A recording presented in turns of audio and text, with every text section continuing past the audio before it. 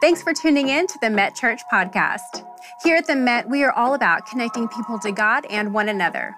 If you have any questions or want more information about what's happening here at the church, then head to our website at metchurch.com. We would love to stay connected with you throughout the week through social media, so be sure to connect with us on Facebook, Instagram, and Twitter. Now, enjoy the message. Good morning. I'm great to see all of you guys, and welcome to those of you who are watching us online. It's great to have you as well. This series is all about how you and I adapt and adjust to the changes of life. Change is inevitable, change is inescapable, and not many people really like things that change. I mean, I heard about a man who had turned 100 years old. The reporter heard about it and went to interview him. And the reporter asked the man, he said, wow, 100 years old, you've sure seen a lot of changes in your life. And he said, yeah, I've been against every one of them. Well, I think that kind of expresses the attitude of most people about change. I read an interesting statistic that said every 5 years, people change jobs. About every 3 years, they change car. About every 2 years, they change churches. Every year, they'll change the style of their clothes. And about every month, they'll change their opinion on just about anything that they think about. So people are changing. People are adapting, they're adjusting, and since change is inescapable, since change is inevitable, I think it's important that you and I respond the correct way to a changing world. And so that's what the series is really about, because there's two things that will actually happen as you and I go through and we adjust to the changes of life. We will either kind of go with flow. You'll kind of surrender to the idea of fatalism. Whatever will be, you can't change it, so just go with it. And so that can happen. And when that happens, there's a certain sort of conformity that comes with that takes you in places you really don't want to go. And then conversely, when you think about the other way you can respond to the changes of life, it's not being conformed, it's being transformed. And that requires a power within you greater than what you may currently possess. Because unless there is within you that which is above you, you generally succumb to what is around you and eventually fall into what is beneath you. So you and I all need the presence and the power of God in our life to really affect transformation. In fact, last week we looked at Romans chapter 12 and verse 2, and in Romans 12:2, here's what Paul is exhorting people, and these are people, by the way, who are in a relationship with Christ. They've stepped through that threshold of faith.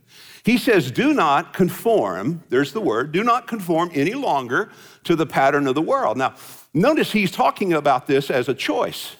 You and I have a choice. Here's what I know. You and I will end up on the level we settle on. You'll end up with the life you're willing to settle for, with the marriage you're willing to settle for, with the relationship you're willing to settle for, with the business you're willing to settle for. We end up on those levels. Now, the Bible says we are to be content, but we're never to be complacent. And so Paul is saying, look, don't be like this any longer. Realize where you are. You are being conformed into the pattern of the world. Now, what does that mean? What is that expression, conformed into the pattern of the world? What does that mean? The word conform means to be pressed into the mold of. Don't be pressed into the mold of this pattern of the world. Well, what does world mean? Well, in the Bible, there are three usages of the word world. There is a world in the sense that it is a created world. The earth is the Lord's and the fullness thereof. So the world that is created, the Bible refers to it as the world. Then there is the world of people, for God so loved the world. He's talking about people. Sometimes it means that. But in this case, this word world is not created world, it's not people, it's a system. I shared this a little bit with you last week. It is a system. Now, you and I, in our modern way of thinking, would call this system secularism. It's just a system that doesn't include God in its thinking. You just don't consider him until, the bottom falls out of your life and a doctor says you need to pray and you say, oh my God, are we down to that? I mean, it is a system that you can fall into, a pattern of thinking that does not include God. Most people you encounter in life are not theoretical atheists. They don't, in theory, believe there's no God. They're more practical atheists. They just live their life as though there is no God. So I'm suggesting to you that it is easy, and that, by the way, this is a person who has a relationship with Christ. This is a Christ follower. It is easy to be pressed into the pattern of secularism, to be pressed into the mold of the world. It's our default setting. In fact, I really believe when you understand the teaching of Hebrews 2, he says, be careful at the things, unless the things that you have been taught slip away. It's a nautical term. It's the idea that if you're bringing a boat to a dock, you have to take great care. You can't just kill the motor, pull the oars in, drop the sail, and think you'll drift to the dock. So when he says, be careful that you let these things slip, he's saying, don't pull the oars of your life in, don't drop the sails, don't kill the motor. You need to be purposeful and intentional. You are large and in charge of you. And so you have to own this, and you have to say, if I don't become proactive in the direction of my life, my relationships, every aspect of my life, then I'm going to drift into the pattern of conformity to the world instead of being transformed. He goes on to say, be transformed by the renewing of your mind. It starts in how you think. Transformation or being conformed. Transformed, conform. Transformed into the image of Christ, looking more like who he is and what he has designed us to be. Now, I shared this with you last week, but the word transformed is also translated metamorphosis. You remember that from biology, metamorphosis? It's the process through which the caterpillar enters the cocoon and emerges as the butterfly. Meta is to change, morph is to change of form. So you put it together, you have metamorphosis, which is a change of form. It's when the inward nature, that part of us that has the presence of God within us, comes outward. In other words, it's when my faith is reflected in how I do business, when my faith is reflected in how I love my family. It's when my faith is reflected in how I treat other people. You see, it's when the caterpillar emerges from the cocoon and that which is inside of me is seen outside of me. And that's important. I've told you before, the greatest argument for Christianity is a Christian, and the greatest argument against Christianity is a Christian. Mahatma Gandhi once said, I might have become a Christian if I'd actually ever seen one. So the challenge for all of us is to live out the faith we say we embrace, and I want to tell you that will not happen without transformation. And what's interesting is transformation is a process. It doesn't happen overnight. We don't grow up overnight. We don't mature overnight. You don't transform overnight. It is a process. One, by the way, you have to commit to. You have to say, I'm absolutely wanting to see my life transformed, my family transformed, my business transformed. I want to live a transformational life. And remember, he said it starts in the head. I told you last week that we came into the world head first. And every dimension you go into and out of in your life will be head first. It starts with the way you think. And this transformation is a process. You remember in biology, did you have a teacher who told you that when that butterfly is emerging from the cocoon, if you help the butterfly in the process, you can kill it? I remember that struck me because the tendency you would have to see the butterfly struggling to free itself from the cocoon is to try to open that cocoon a little bit and help that thing go. But my biology teacher told us, they said, if you do that, you weaken the butterfly and it won't live. And then she went on to say that the strength of the butterfly is found in its struggle to be freed from the cocoon. Well, what's my point? My point is sometimes God will allow us to struggle in life because there's strength in the struggles. He's really preparing us for life at the next level. Paul put it like this in 1 Corinthians. He said, I receive comfort so that I can give comfort.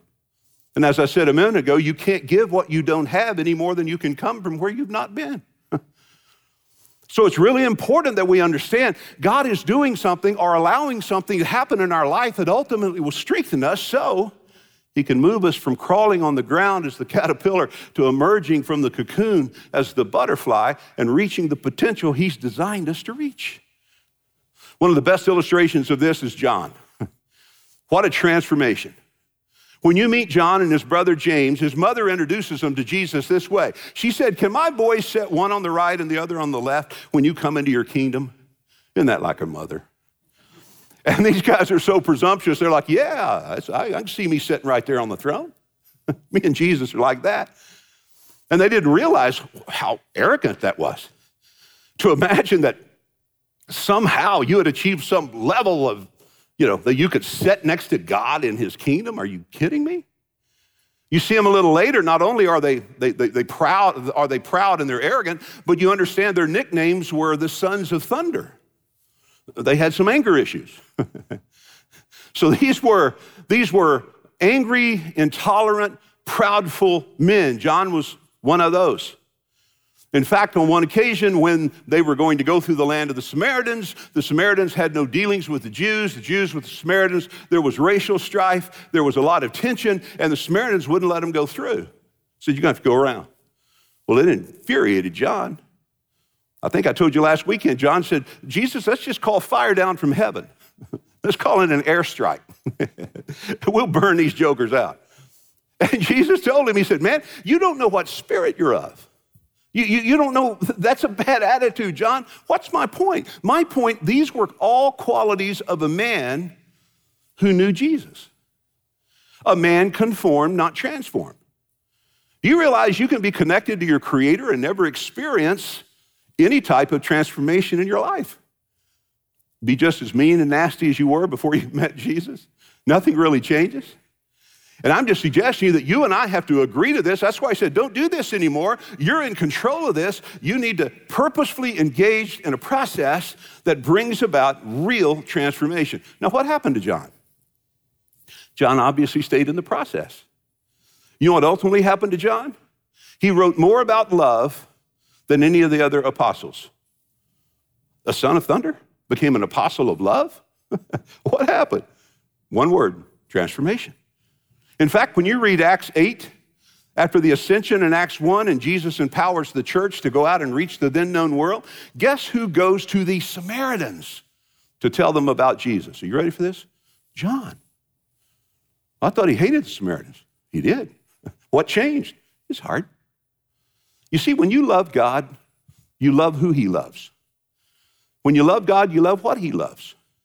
And there won't be any change in a person's behavior till the change begins from within. It has to happen in the heart. And John went with the process, so he goes from being proudful and intolerant, he goes from being prejudiced and bigoted to a man who loved those who considered themselves to be his enemy. By the way, this is free like the rest of it, but it didn't really change the relationship between the Samaritans and the Jews. They hated them right back. Nothing changed. You know what changed? John. You know what I found in my life, and see if this is something that you might agree with, that oftentimes the focus of my prayer is to ask God to change my circumstance. And that's okay. There's nothing wrong with that. Have you ever stopped to think about it, that it may not be the circumstance that needs to change, but me? Maybe God is using my circumstance as a vehicle to change me. So maybe sometimes we need to take the prayer and we ought to say, Lord, while I'm asking you to change the circumstance, would you teach me what you're wanting to teach me while I'm in this process? Man, don't waste your trouble. Try to figure out and try to learn, what is God trying to teach me? The strength is in the struggle. And John was in a process that was transforming his life. And one of the first things, guys, that was evident in a transformed life was his love. His love for God, his love for his fellow man, his love for those who didn't even know God. You know what Jesus said in John 13:35? He said, by this will everyone know you are truly my disciples if you love each other. He's talking to the church. He's saying if you quit, biting and devouring one another, I mean, a lost world is not going to buy into the fact that we really love God if we don't love each other. I don't know if you've ever been in a church like this. I heard about this church. It's trouble, pressure, this stuff. Poor pastor had tried so hard to turn things around, get the people to get along with each other. They just had this philosophy, us more, no more, shut the door. I mean, so internally focused, and then they didn't even like who they were internally focused on. Finally, he quit. He resigned. Here's what his resignation letter, here's how it went. I resign today as your pastor. I don't believe you love me because I haven't gotten a salary in a couple of months. He said, I don't believe you love each other because I don't ever marry any of you. He said, I don't believe God loves you because none of you ever die. He said, I go to a far better place than this come Monday morning as I become chaplain at the state penitentiary. And he said, where I go, you cannot come now. But I go to prepare a place for you, and I hope to see all of you there real soon. Now, that was a bitter man in a bad church. I'm just saying, don't be that guy. Don't be that guy. Have you ever known anybody that's known the Lord for a long time and just got bitter, angry, hostile? I know some. Well, you start saturating their presence with your absence. They just have like a people repellent spray. They just put it off everywhere they go. You're just like, wow. I'm just saying, man, that doesn't have to be you. It doesn't have to be me. We don't have to become embittered by the experiences of life. We can allow those struggles to strengthen us and emerge ultimately as the people God has created us to be. Listen, and one of the ways you measure how you're doing is by this thing called love.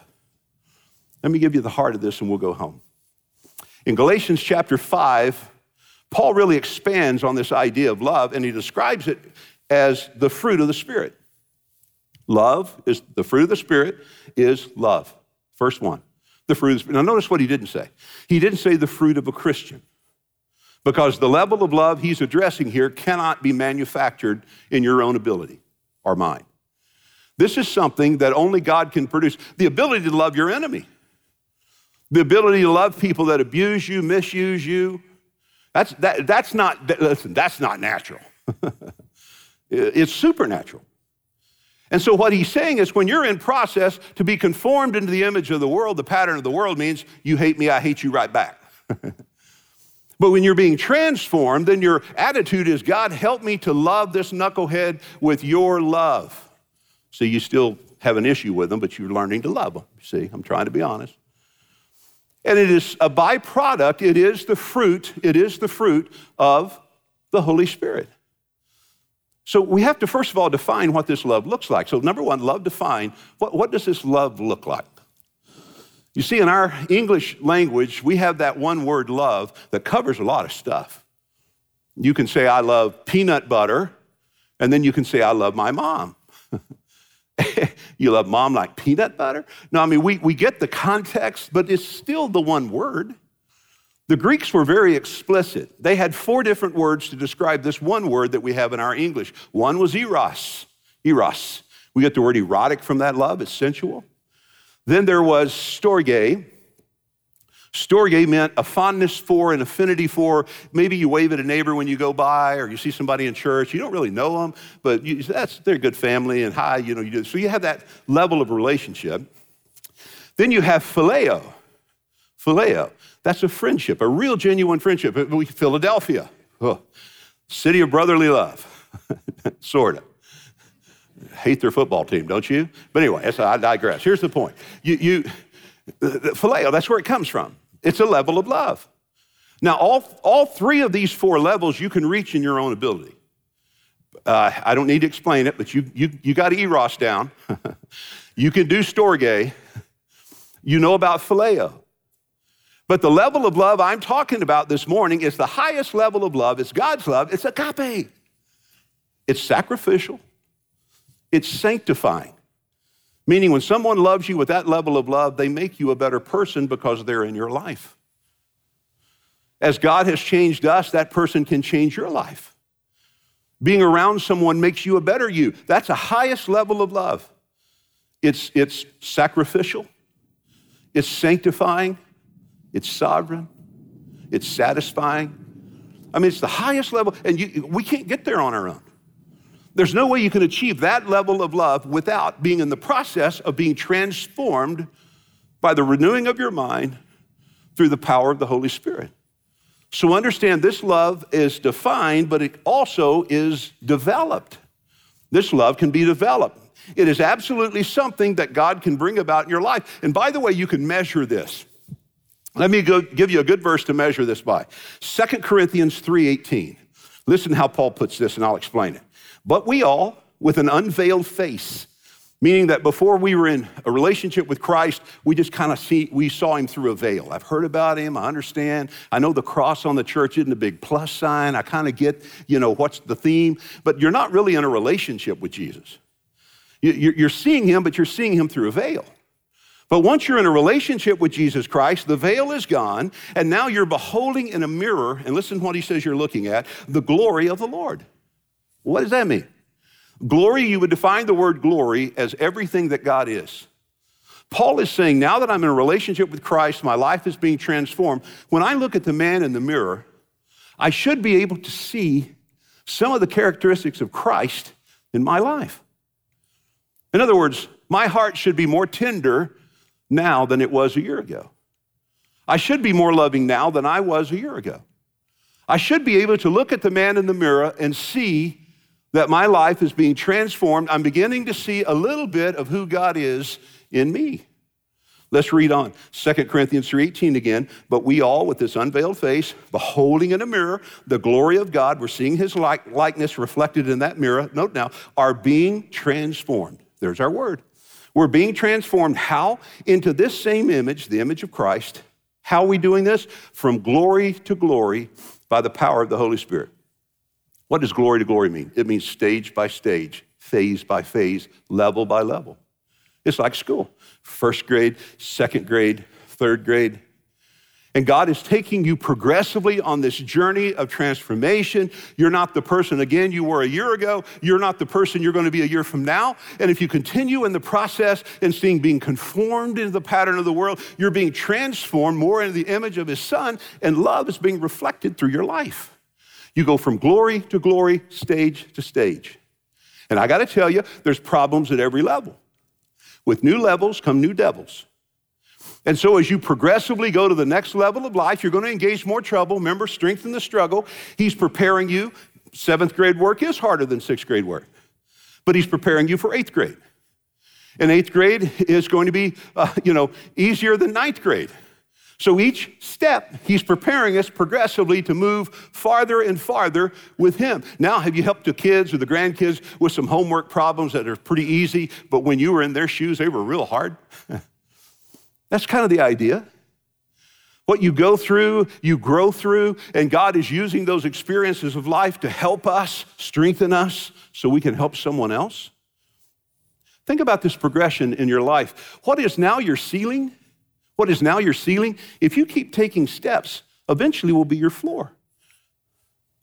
The thing that seems too high or the thing that seems over you, if you continue in the process, will eventually be the thing that's under you. That was the power of Jesus walking on the water. He came demonstrating, I'm over the thing that's trying to bring you under. There's nothing you and I, Jesus would say, can face together that we can't handle. We got this. But it's a process. It's step by step is how it's developed. Here's the last thought. And then you see the love demonstrated. You see the love demonstrated. Remember in Mark 7, he says it's not what comes into a person that defiles them, but it's what comes out. And the way what's in you comes out of you is when you get pressured. Like the tube of toothpaste, when you squeeze it, what's in there comes out. So when you get pressed in life and squeezed in life, what's in you comes out of you. And everybody's full of something. And so I'm just suggesting to you that when something happens to you and something comes out of you that wasn't real sanctified, the thing that happened to you didn't put that in your heart, it just drew it out. It just brought it out. And I'm just suggesting that we have these things that are in our hearts. And so God is in a process of revealing that, because you can't really work on what you don't know is there. So you begin to work on it, and what's in there, if that heart is full of love, then that begins to be demonstrated in how I live my life. I love this, I'll close on this one. In Romans 12, where we started, but down in verse 7, I think, and change, Paul says this, here's the exhortation. He said, let your love, or he said, your love, I think the translation I have, the love must be sincere. Okay, when this love is demonstrated in your life, it must be sincere. People can spot a phony. People can tell if you love them or care about them. I mean, people can see right through that. People are looking for authenticity. They're looking for someone who's real and genuine. So Paul is saying, man, as you get into this process, make sure this love you're exhibiting is sincere. Now, that's an interesting word. In fact, the word sincere was the first good housekeeping seal of approval in the first century, meaning that if a merchant had pottery or porcelain that he was going to sell, and he brought this piece of pottery and somehow the pottery was cracked, the merchant would then melt wax and put wax in that damaged portion of the pottery and then paint it and then sell it to his customer as though it was whole. And you would know. So you put something hot in there, or you put it over the fire and the wax melted, and you said, the guy took advantage of me. So they developed this good housekeeping seal of approval in the first century. It was a Latin word called sine cara. Sine cara means without wax. And so you would look at the bottom of the pottery or the porcelain, and if you saw sine cara, then it meant this is a vessel of integrity. It's whole. We get the word integrity from integer, which is a whole number. We're to be a people of integrity, and this vessel is to be a vessel of integrity, meaning there's no cracks in there, meaning it's real, it's genuine, it's authentic. He said your love needs to be that way. Have you ever stopped to think about why we sign our letters sincerely? It's because we're saying everything I've just told you in the body of this letter is true, it has integrity, it is my heart, and it is without wax. And so this was a powerful thing Paul was communicating. He was saying, let that love be genuine. Let it flow from you, because a skeptical world is going to look at the way we treat each other, and they're going to believe it or not believe it based on us. So let's be good examples of good examples. Let's pray. Lord, thank you for your word that never returns void. It always accomplishes the purpose for which you've sent it. It's always on target. So I pray, Father, that we will have heard this word and take from it something that will change the way we think and live, the way we do business, the way we love our family, our neighbor. I pray this will be a wonderful week for all the families here and those watching. I pray you'll bless their businesses, their health. I pray this will just be a wonderful week. I pray that we'll continue in the process of emerging from the experiences of life stronger, better than ever before. And finally, Lord, I pray for my friends who may never have trusted you as Savior. I pray you'll impress upon them that it's not their religion. It is only in the relationship they have with you. You said, I am the way, the truth, the life. No one comes to the Father except by me. I pray you would give that one the courage right where they are at this moment to pray a simple prayer like this and to say, Lord Jesus, with everything I know about me, I now trust everything I know about you. Come into my heart, forgive my sin. And I pray this prayer in Jesus' name, amen. Thank you so much for tuning in today. If you have any questions or prayer requests, please contact us by visiting metchurch.com so that we can follow up with you this week. We look forward to seeing you next week.